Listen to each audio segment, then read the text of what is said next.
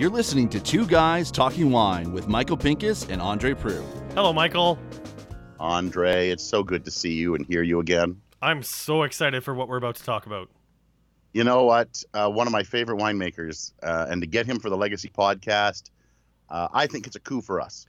I'll tell you what, since you said it first, if you're listening along and you're not driving right now, make a drinking game out of this podcast. Every time one of us refers to him as favorite winemaker, you take a drink. Yes, if you're driving, you're going to swerve after a few drinks. Well, let's get to it. Ladies and gentlemen, Derek Barnett. We are here with the founding winemaker of Southbrook. One of my favorite winemakers in the province of I Ontario. think he's a lot of people's favorite winemaker. He just blushed when I said Look that, at which my is God, awesome. The man is as red as his shirt is, or mine maybe. Derek Barnett. Yes. Derek, welcome to the table. Thank you. Nice to be here. Pleasure to have you. Let's start with an easy question. Right now we have a 2008 Riesling from your old haunt. Thought maybe you'd like to make a comment on. You should how it's clarify going. Old Hunt is Lely, not Yes, Lely, not Southbrook. Southbrook. We have mentioned. But we'll get to that. We will get to that. It's tasting quite nicely. Maybe a little.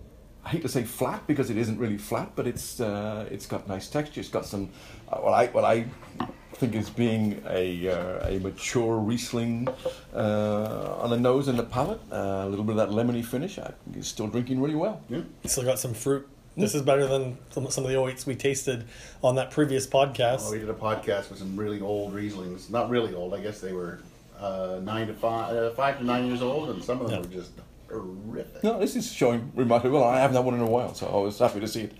So, Color's a little bit yellowy, but other than that, I like the yellow tasting color. good. and we've got I've got a few bottles that we'll open today with you.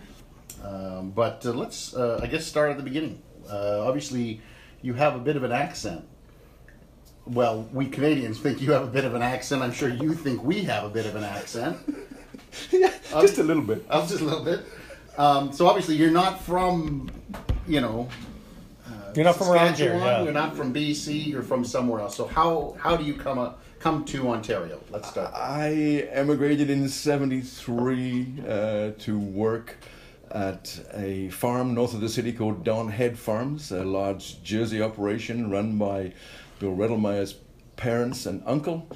I worked there for, I'm saying, 29 years through the evolving farming operation, from milking cows to growing crash crops to turning it all over to market garden, and eventually, as Bill decided that a winery would go really well in the old dairy barn, I worked through there for the first, I guess, 10 years. Okay. You got nothing else to say on that? I'm hanging on every word. Okay. So you came here to work. I didn't know that you were a dairy farmer to begin with. But how do you make the jump from dairy to wine? Let's go with an easy bridge there. Well, at the time in 1991 when Southbrook Winery began, the story that I remember is that when Bill and Ian Hanna got together and talked about it, pretty small operation. I think the first year we made 2,500 cases, somewhere in that sort of vein, and none of us had any winemaking experience other than Bill with his a little bit of winemaking at home. We used to joke about. We had lots of wine drinking experience, which came into play along the way, but I guess evolved into making wine. We had a discussion and I said, let's give it a go.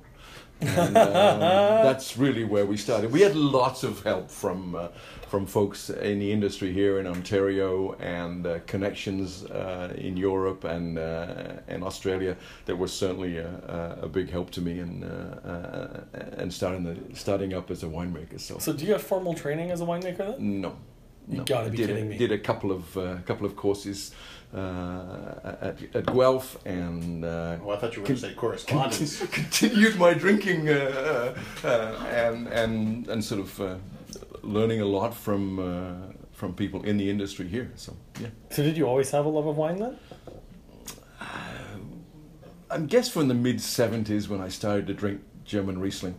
That would begin. I remember buying 75 and 76 Rieslings, and I remember drinking the last one in 2000, or the 99 crossover to 2000. That was the last one. I love old German Riesling, so that's how I started drinking. Given the opportunity with working at Southbrook, I mean, there was a lot of education drinking. I mean, I learned a lot through being there. Now Southbrook never made a Riesling, or they made very few, if memory serves. No, we made Riesling most years. Oh, okay. If memory serves. I just don't remember seeing it on the shelves. I remember talking to you early 2000s, and you just had a 1992 Vidal and a 1992 Riesling out of the old root cellar.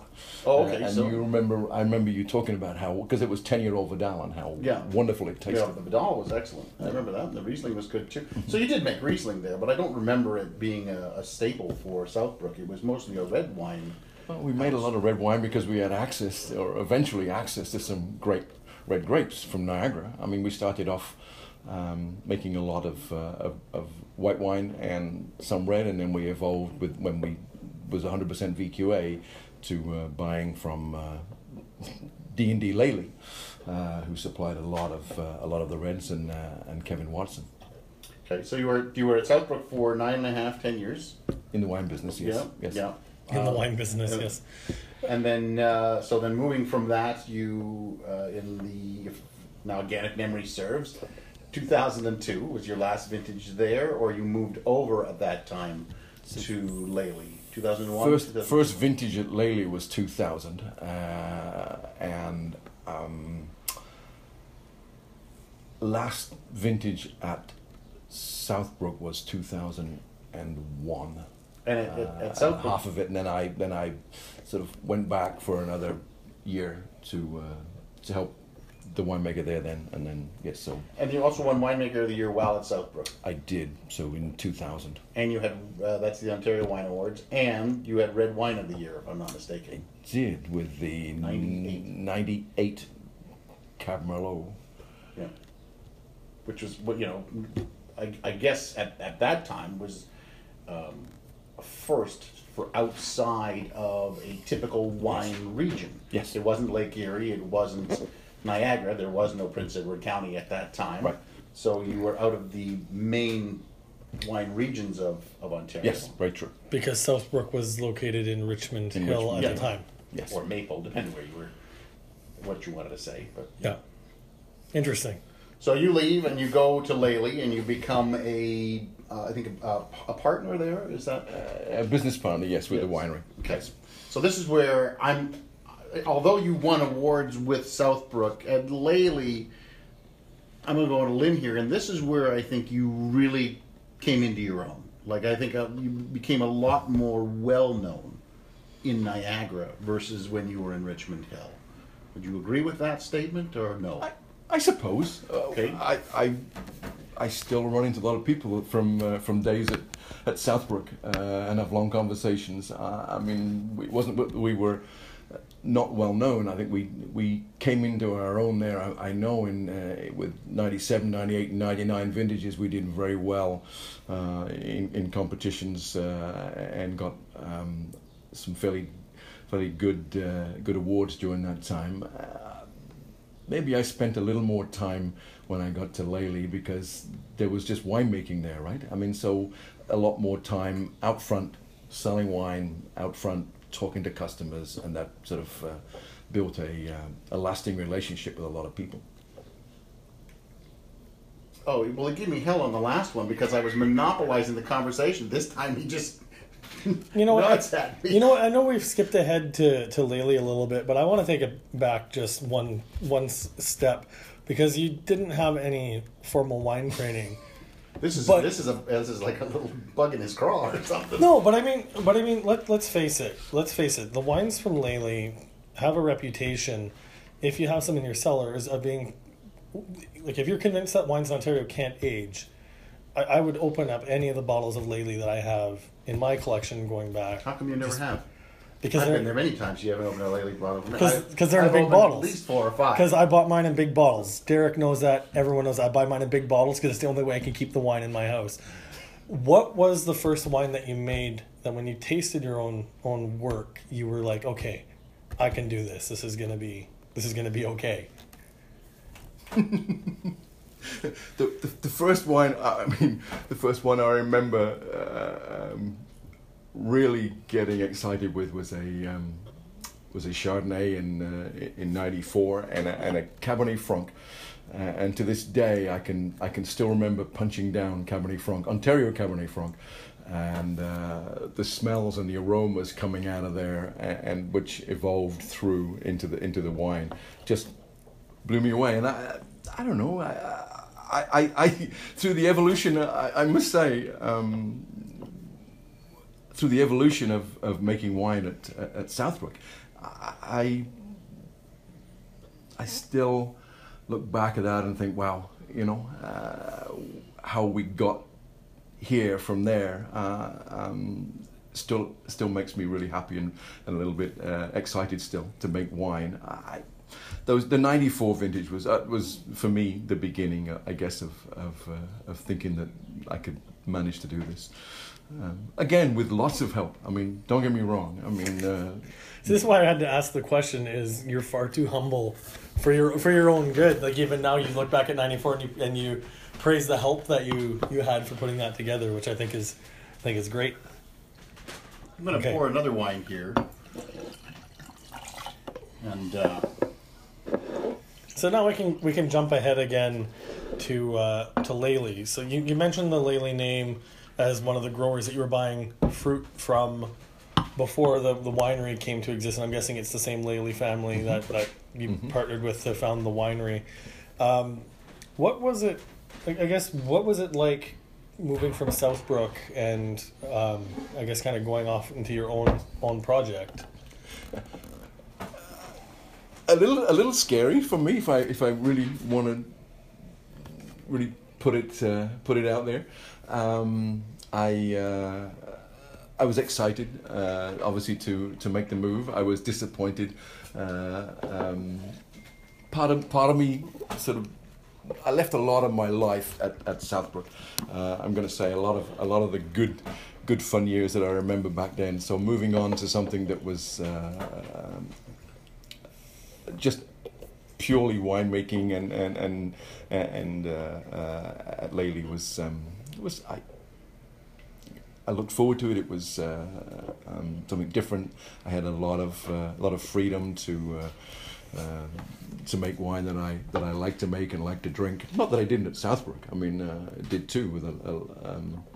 But it was another exciting part of life, I guess. I think for a lot of people, one of the things that Lely was known for was making Syrah, which I find interesting because this is something that.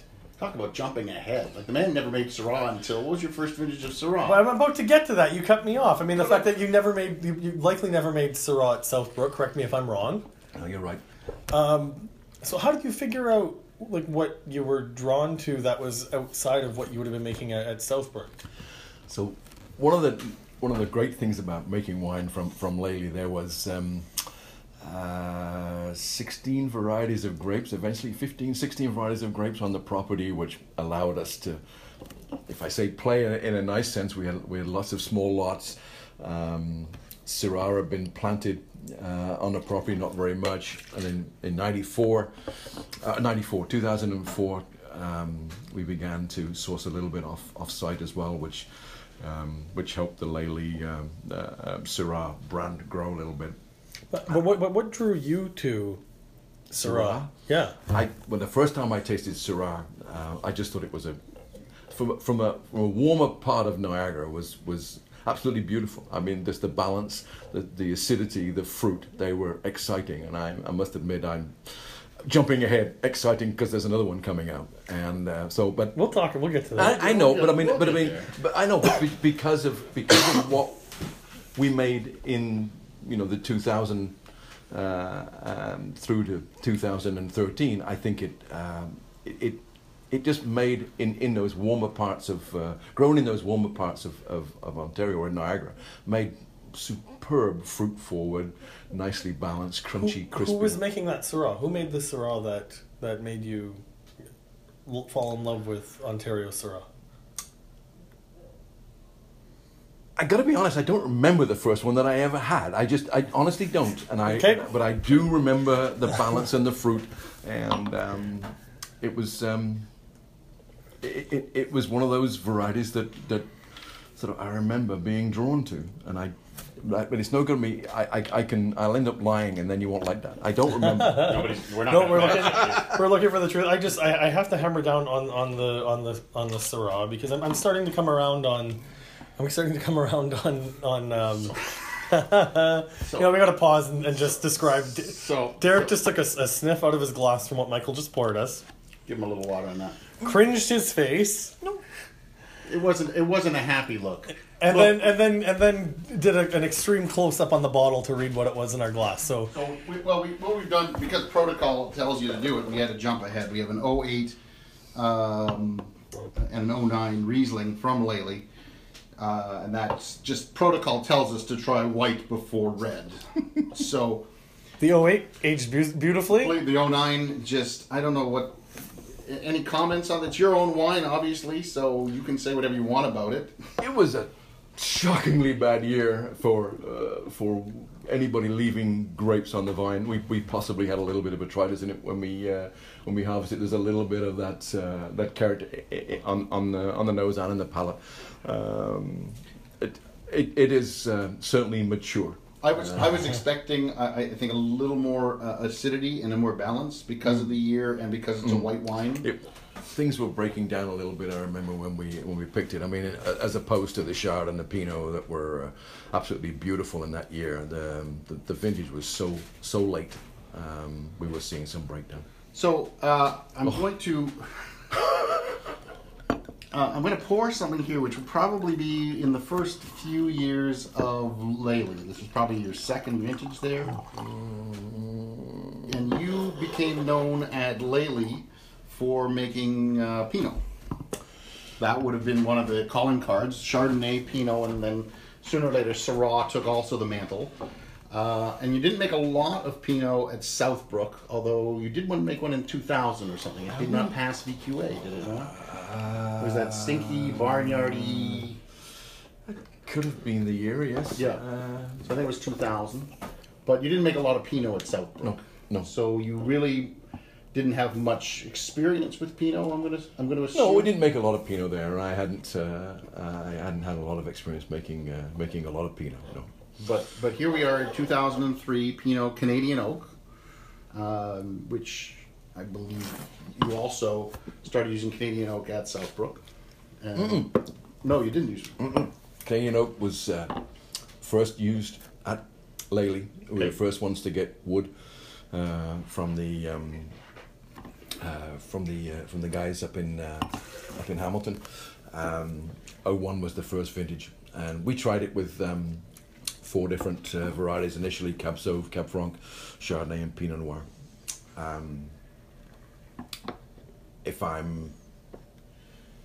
Pinot was the toughest to work with Canadian Oak. The wood overpowered the wine quite a bit, especially when it was in the initial stages of making barrels. Need a little more air drying maybe, and a little bit more toasting, and but the youthfulness of the oak overpowered the wine a little bit. This has evolved quite nicely. I mean, for somebody who likes old Pinot, this has that little bit of tea character to it. It's still got some old dusty cherry notes and a little funky character. A little bit of funky to it. Yeah, but it's and 2003. Is still holding on to it. Yeah. So that's the 2003 Pinot Noir Canadian Oak, and it's still holding up well. And as you said, this is your second or third go around with Pinot. This was the third vintage of Pinot. Yeah. And by the time you got started making wine at Lely, how old were the vines and the vineyards you were working with? So some of the Chardonnay and Pinot planted late 70s, early 80s, and so we were, 25 years and older wow. for those. and some Cab Franc that was early 80s too. So in the 70s, that would make them some of the oldest in Niagara. Some of the oldest, but not the oldest. Yeah. No. I think Lenko still has that one, doesn't he? Is that mantle? To the oldest Chardonnay. Is Chardonnay. Yeah. And I honestly don't remember. These were close to being some of the oldest in. And Pinot. How old were the Pinot vines? Do you They were planted. My recollection was late 70s. Okay. So you must have fallen in love with Pinot as a drinker or as a maker. I love drinking Pinot Noir, but I did fall in love making Pinot from the different blocks. There were 4 different blocks of Pinot planted. The old block, which was just the Pommard clone, where this particular Pinot was made from. Then, of course, there was a new planting called the Brickyard, all with 667 and 777, if I remember rightly. And then there was a block of 6 rows of what back in the day was put in as experimentals. I mean, not really experimental, but all of the new clones that were coming, and there was lots of them planted in there. So a nice sort of field mix, and so we had some really nice small blocks of Pinot Noir that allowed us to keep separate or blend, as the case may be. You know, what I always found interesting from the Pinot Noir that I tasted at Lely is that when you're right down in Niagara on the lake, the Pinot Noir can get quite dirty. Like it smells like and tastes a little like potting soil. It's got a really strong earthiness. So dirty's not the right. We're not talking about wine about being dirty, but really earthy. And the wines from Lely always seem to lean more towards fruit. What were you working with and doing differently that kept your Pinot lighter and fruity? I think the vineyards were just spectacular. I mean, looked after by Donna and David, and were always sort of trying to keep it on the low side as far as yield was concerned. In Pinot Noir, we never let hang too long. We like to pick them fresh and not so concerned about high alcohols or, completely ripe if we could, obviously. To get phenolic ripeness was important, but they tended to be a little more on the lighter style, I think, if we really want to tag them with something. And I think that gave us a little more fruit and a brighter acid level, nicely balanced, but always a little more crunchy than others, I think. Crunchy. It's a term that I've used in the last few years, and the fruit is always a little more crunchy. It's fresh, it's acidic, it's more like biting into fresh fruit than that's more of a cooked Chablis style. All right, that's fair enough. Oh, I just got something crunchy in my wine, so... bonus. Yeah, a little bonus crystal or something? Yeah, a little tartare. That's quite nice. So, all right, so stepping ahead, I guess, to another wine that you were known for at Lely. I'll let you take this because I can't even... I sure hope it's Cabernet Franc. Well, Cabernet Franc would have been. I was thinking of the white wine because it's one of your favorites. Okay, I'll give my glass a rinse. So, Derek, let's talk about Chardonnay. Awesome. I don't have any pour. I'm just saying. Breaking my heart. Breaking my heart. I mean, it's interesting that we talked about Canadian oak. I think the people who are using Canadian oak have got it mated with Chardonnay pretty well in the province. What led with you to stick with it when you were using Canadian oak? I loved, as we got into the second year of Canadian oak, and we continued to buy new oak, and but when it got into second year use and it was a little less aggressive, I loved the flavors. It was the pineapple and the almost coconut character that we got from the wood, that spice.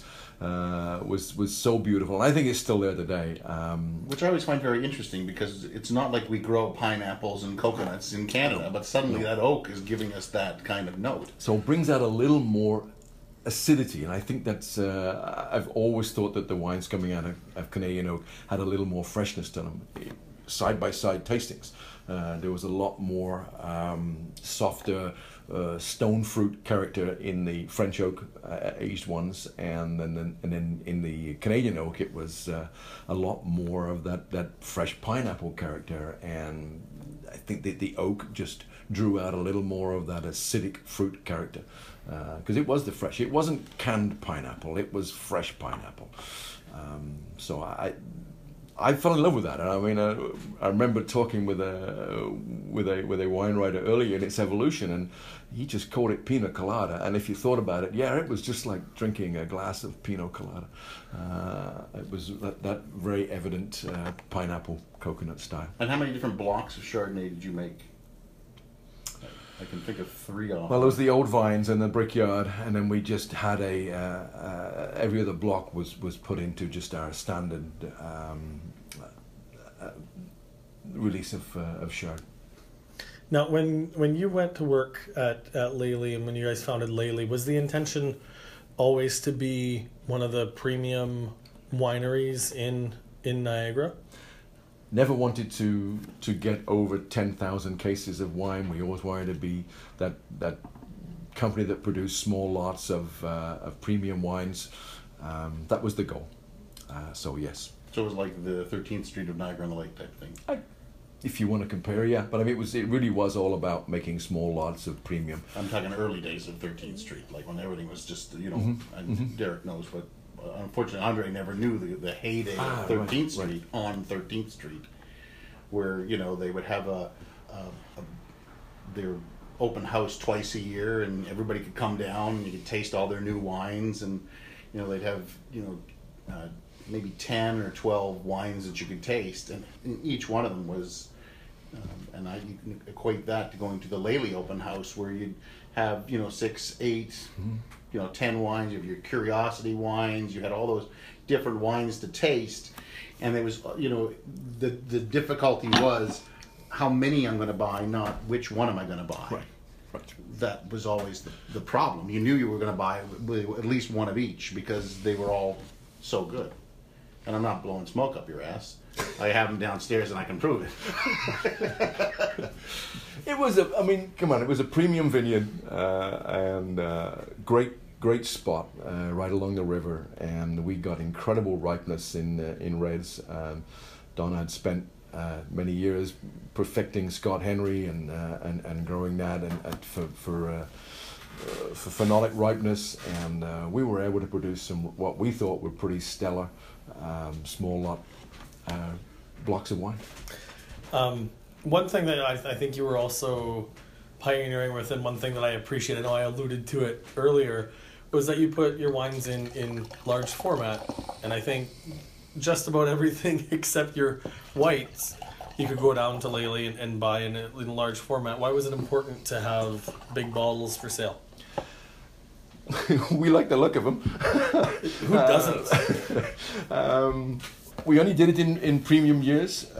We had people who asked for magnums to be produced, that wanted to put them in their cellar to age, and that really was when we started. And I think we started in 2007 with a few.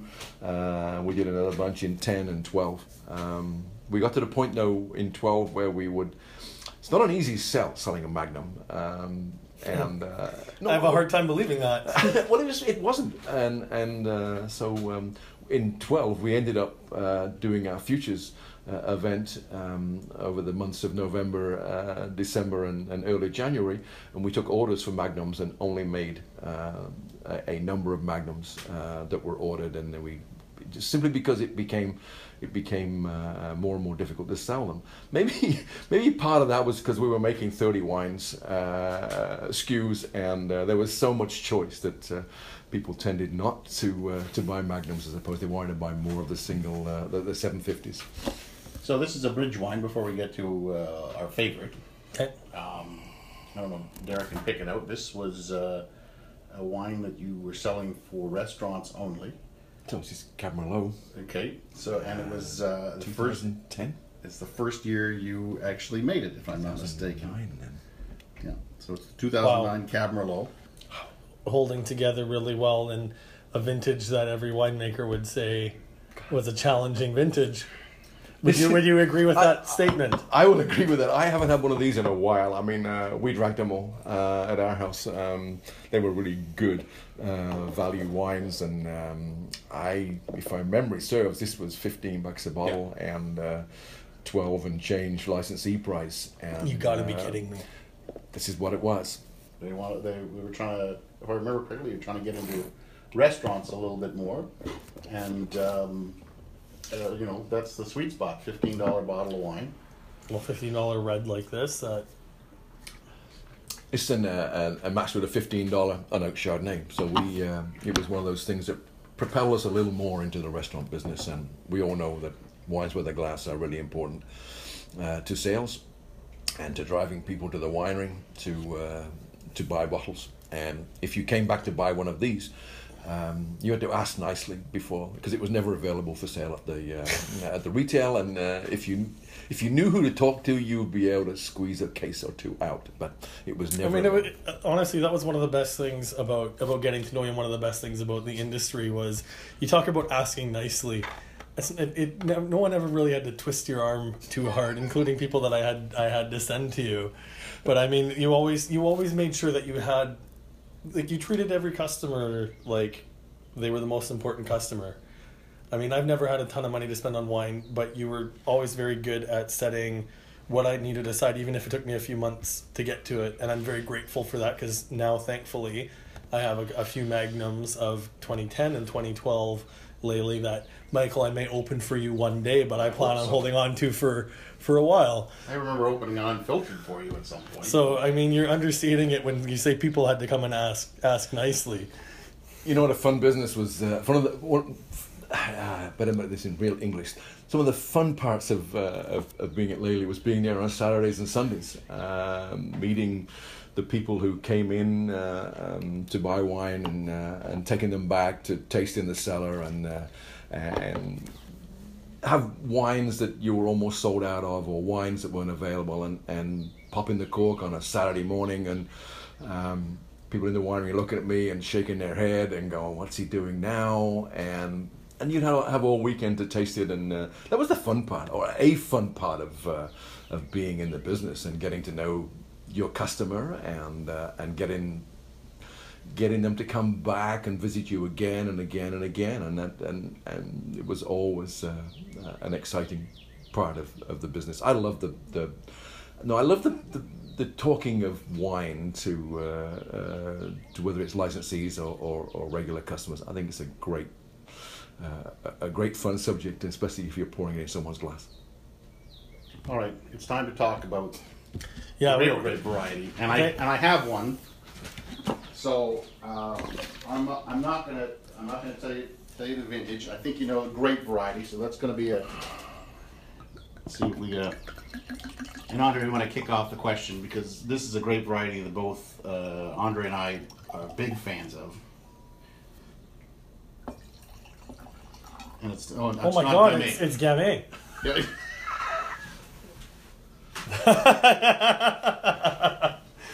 Oh, we got to be taking videos of these sometimes. The look on your face right now, Derek. So obviously Cabernet Franc is what we're going to be talking about. And this, I think, became one of your staple grapes, along with the Chardonnay. Oh, you got to be shitting me. This is 2007, and it smells fresh and young. It's got a nice cocoa note to it. It's just committed infanticide is what I think. It's got black fruit to it. It's still got a bit of raspberry on the nose. There's something savory like right in the middle, but it's buried under so much fruit. It's varietally correct, as the VQA would say. And the tannin is it just coats your mouth, and the acidity washes it away still. And this is drinking nicely, and will continue to drink nicely for a few more years. Oh. So infanticide has been committed right here. You know what? I think this is in the sweet spot. I like it with the fresh fruit. I think a few more years and we'd see the fruit start to dry up a little bit. But we are looking at a 10-year-old Ontario Cabernet Franc. So people who say Ontario wines don't age, there are people who say Cab Franc doesn't age. I think they're, here's where they're totally missing out on, So Derek, what do you say to those people? I think it's really hard. I shall go back to a group of people that came to visit. I'm going to say back in 2004, 2005 to Lely, and this is a group of 8 people, 4 couples, and they wanted to start cellars of Ontario wines, and they came back 3 or 4 years in a row, and then we didn't see them for a long, long time. I bumped into them, I think in the last year that we were at the Lely was pouring wine in Toronto at the Ontario Wine Awards, tasting what is now called Wineterio down at the Distillery District, and I asked where they'd been, and they all still lived in the same homes, and they hadn't been anywhere. They had just found that some of the wines that they had purchased just didn't last the way that they had hoped and the way that they had been told. And I find that disappointing, because they stopped buying Ontario wine. They bought it to drink on the day or on the weekend, but stopped buying Ontario wine. And I find it really difficult to explain to them. You know what? You've got to get used to the wine house, the wine maker, and I think you have to be true to people and tell them, you know, I think this could last for 10 years, but I think that you should look at it 4, 5, 7 years from now, because if you enjoy it, then at that point in time, I'm not saying you should drink it all up, but I think at that point where you begin to enjoy it, you should drink it. The fun is pulling the bottle like this out 10 years on and going, oh my God, I just drank this too young. There's nothing wrong with that, because you know that you can go back to that house and do it again. We hope, right? I mean, well, we can't. We can't, but the house that you like. It's not just about Lely, it's about anybody who you're buying wine from and sticking it away in your cellar. It's finding that sweet spot over the years, because the drive to make consistent wine in Ontario, because that's what the consumer is looking for, vintage over vintage, with a little tweak, and you can talk to them, especially if they're coming to the winery, why there's a bit of a change from vintage to vintage. But we thought we were always being pretty fair with people, telling them that wines would age X number of years, and that's how we sold futures, right? I mean, you all remember buying futures. I mean, we told people they were going to age, so many years, and I think we've never let anybody down. This was sold as futures, this wine. This was the first year we did futures in 2007, and we told everybody they'd last 10 years. Turns out you were right.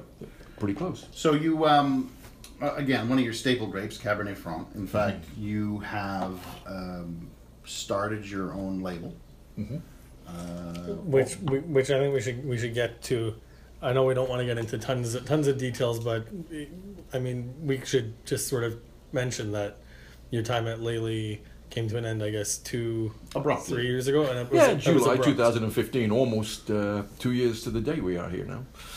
And I guess people would ask, what happened, because it seemed to be Lely was open one day, not open, then it opened again, and then suddenly the reports that I have received lately is that there is more knickknacks on the shelf than there is wine, and it's all old wine. Now, I don't want you to talk about what they're doing now, but is there anything that you could tell us about what happened at Lely?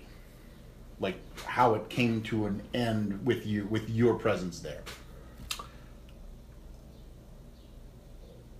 Dead silence. The place was for sale, and I had wanted to continue on as being winemaker right up, really, until the day or so before it closed, and it just came to an end, and it didn't seem like the right fit for me to continue on, and so that's really the be all and end of it, really. We knew it was coming. Donna and David were getting tired of growing grapes and wanted to put on the market, and it happened. And it sold, and the people who bought it were to continue on growing grapes and making wine in whatever way they wanted to do that. But I didn't feel comfortable in myself continuing on. Okay. Sometimes integrity integrity comes at a steep price sometimes.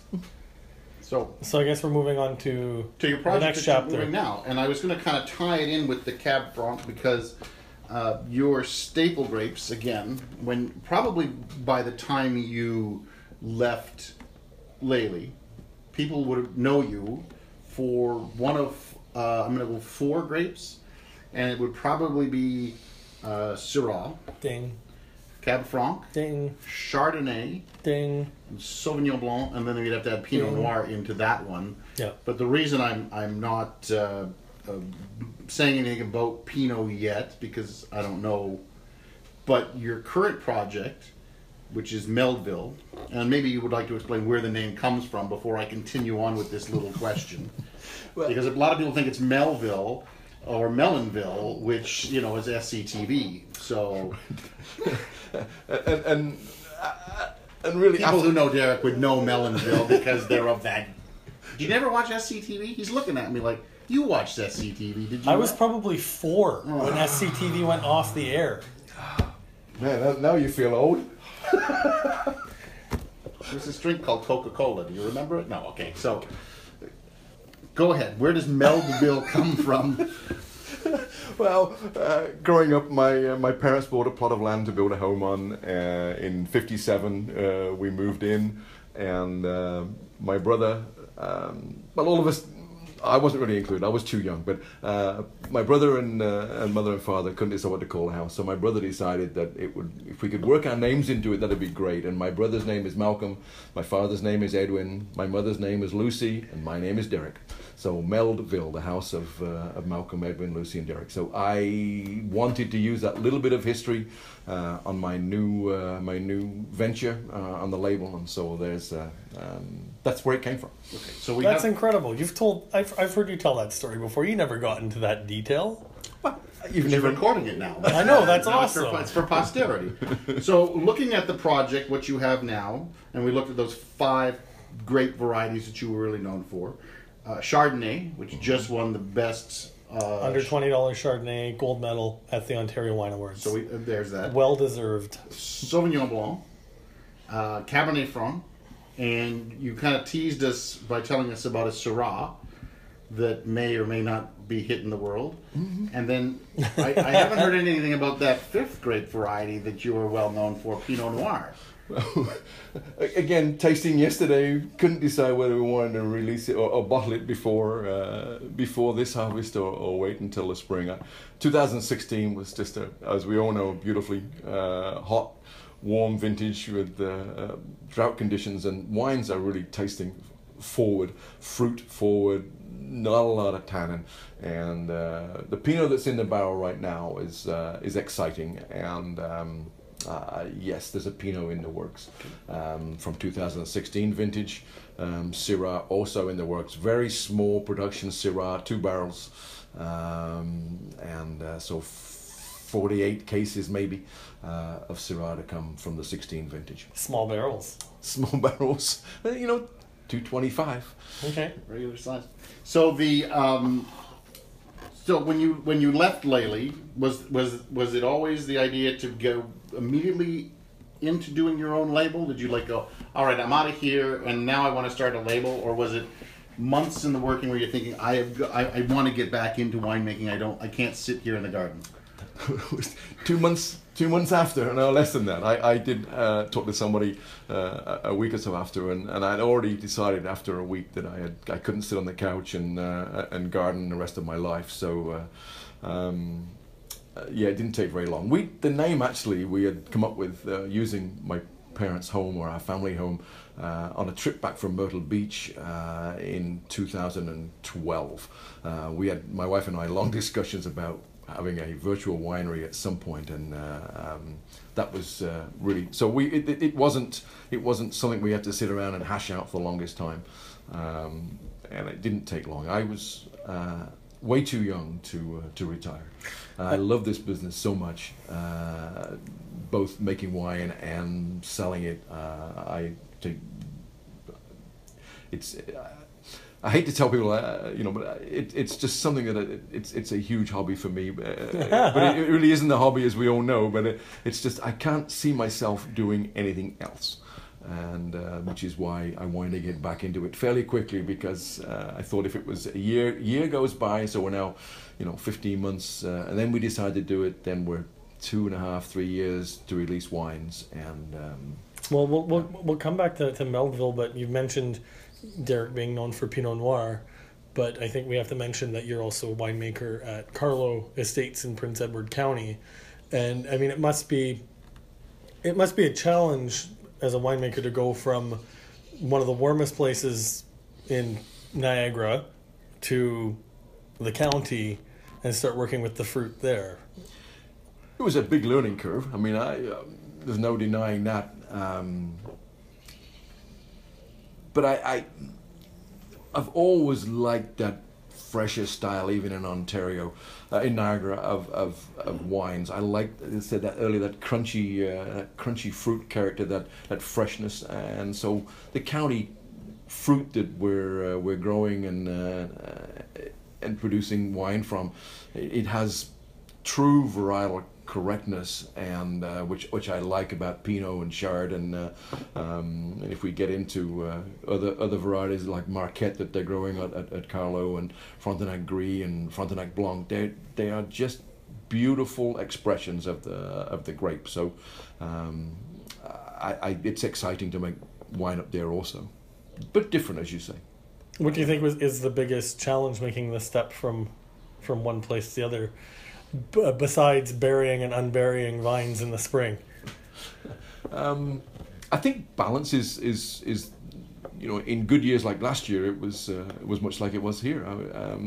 Fruit was ripe, and balance is it's there. There's not a lot of tweaking to be done. It's the poor years, not poor years, but the less warm years and the wetter years where I think will prove to be a little more of a challenge for me, and in those years where fruit is coming in at really low Brix and high acids, and but I haven't experienced that yet, so maybe to come.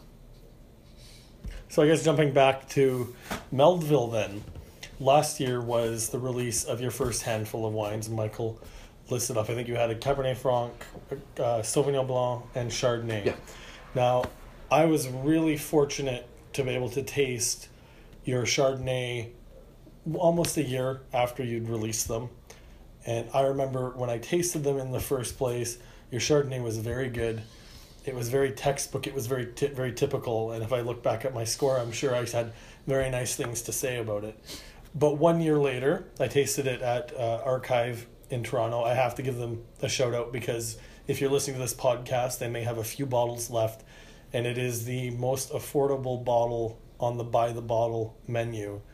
And when I tasted that wine, it had transformed into this unbelievably complex, rich, funky, like gorgeous Ontario Chardonnay. Are you able to plan for what you're going to see the wine is going to taste like after you've put it in the bottle, or are you just tasting it as it is? Did you? I know I'm asking this in a complicated way, but did you know the wine was going to evolve that way over the course of a year? Well, if I say when you tasted it, I think we bottled it about 4 days before when you first tasted it. Okay. I was excited to get both you and Michael to look at the label, see the bottles, and taste them. And before bottling, it had a lot more texture. It had a lot more of the floral aromatic to it. And drinking it soon after, I didn't think it would show a lot of bottle shock, and I don't think it did. But what happens over those 12 months is that it is evolved with the texture, and I think the texture was the most significant change in the wine. And I think that just over the years of making Chardonnay at Southbrook and at Lely, we've always been able to pull the texture out of the wine. It gives you that richness without getting alcoholic, without being sweet. And I think that, I was expecting it to evolve in the same manner that others had done. That's interesting. Oh, is it my turn? Yeah. Oh, I didn't know that. I know. So we've gone through your past. We've gone to the present. And now we got to look I guess, towards the future. What does the future hold for Derek Barnett? What does the future hold for Meldville? And what does the future hold for, as in your eyes, what do you see Ontario's winemaking future being? Well, in that order, I see Meldville evolving to about 2,000 cases of wine a year. Who knows for how long? I'd like to continue on for as long as I'm able. My health allows me to do that. I mean, I have no thought of just doing this for a couple of years and chucking it in. That's not the game plan at all. So, but I, you know, five wines coming up this year, and maybe 6 because there's going to be a couple of barrels of Chardonnay from 15 that have been sitting on lease since November of 2015 that will be released just under the Barrel Select label. So they'll be coming. So there'll be a couple of Chardonnays, and I have some Canadian oak barrels that will from the 16 vintage that will be there. So that's 7 now. So that's 7 now. So, but those small lots. Okay, are we getting to 40? No. I'm done. I think. But it will. So I see that evolving, but not. Those are in small lots. I mean, again, 2 barrels of Chard, 2 barrels of Syrah, and so they won't. It won't extend itself any more than that. As far as the Ontario industry goes. I mean, I love the way it's growing, and I love to see the sparkling wine end of it growing rapidly. I think it's a great SKU for us to be promoting here. I think there's a lot of people that will be drinking Ontario sparkling wines in the future. I think we make some fantastic wines. I wish. Never made one myself. I know that's the thing I'm giggling about. It's just like, okay, we've got Cabernet Franc aged 10 years. We've got Riesling aged 8 years. We've got Pinot Noir with, death knell at like 15 years. But you know what? Let's talk about the sparkling wine that you've never made. It's something that you asked me about the industry. I think that I think it's obvious that our Cabernet Francs and Pinot Noirs and Chardonnays are growing. We see that the grapes that I think prove to be across the board in Ontario growing well. There are other spots that can grow Syrah. There are other spots that can grow sort of Sauvignon Blanc, but they're not going to be something that we will expand again. I'm pretty sure after the few years that we've had. I see the quality of wine produced here. I think that we make more and more inroads to the international market. They will sit up and notice what we do. I think we're just at the beginning of leaps and bounds in the wine world. That's what I think. But I think I wish we would focus. I mean, here's a guy that used to make wine from X number of 16, 15 varieties of grapes and 40 SKUs. And I said to myself, I'm only going to make 3. And now as you say, I'm at 7 SKUs. But there are grape varieties that do well here. And I think focusing on those 4 grape varieties that grow well here, we'll have to include Riesling in that. So what are your 4? What are your core 4 that you see? Because there's 5 that I had mentioned. That the cool ones: Cab Franc, Chardonnay, and Pinot Noir, and Riesling. I think that they're the core grape varieties that we should focus. And you've chosen not to use Riesling anymore. Well, I'm not slamming that. You've got enough. You've got 7, but I mean, and you've added 2 other ones completely that you don't see as a future in Ontario, or you see as a future for you. So Sauvignon Blanc, grown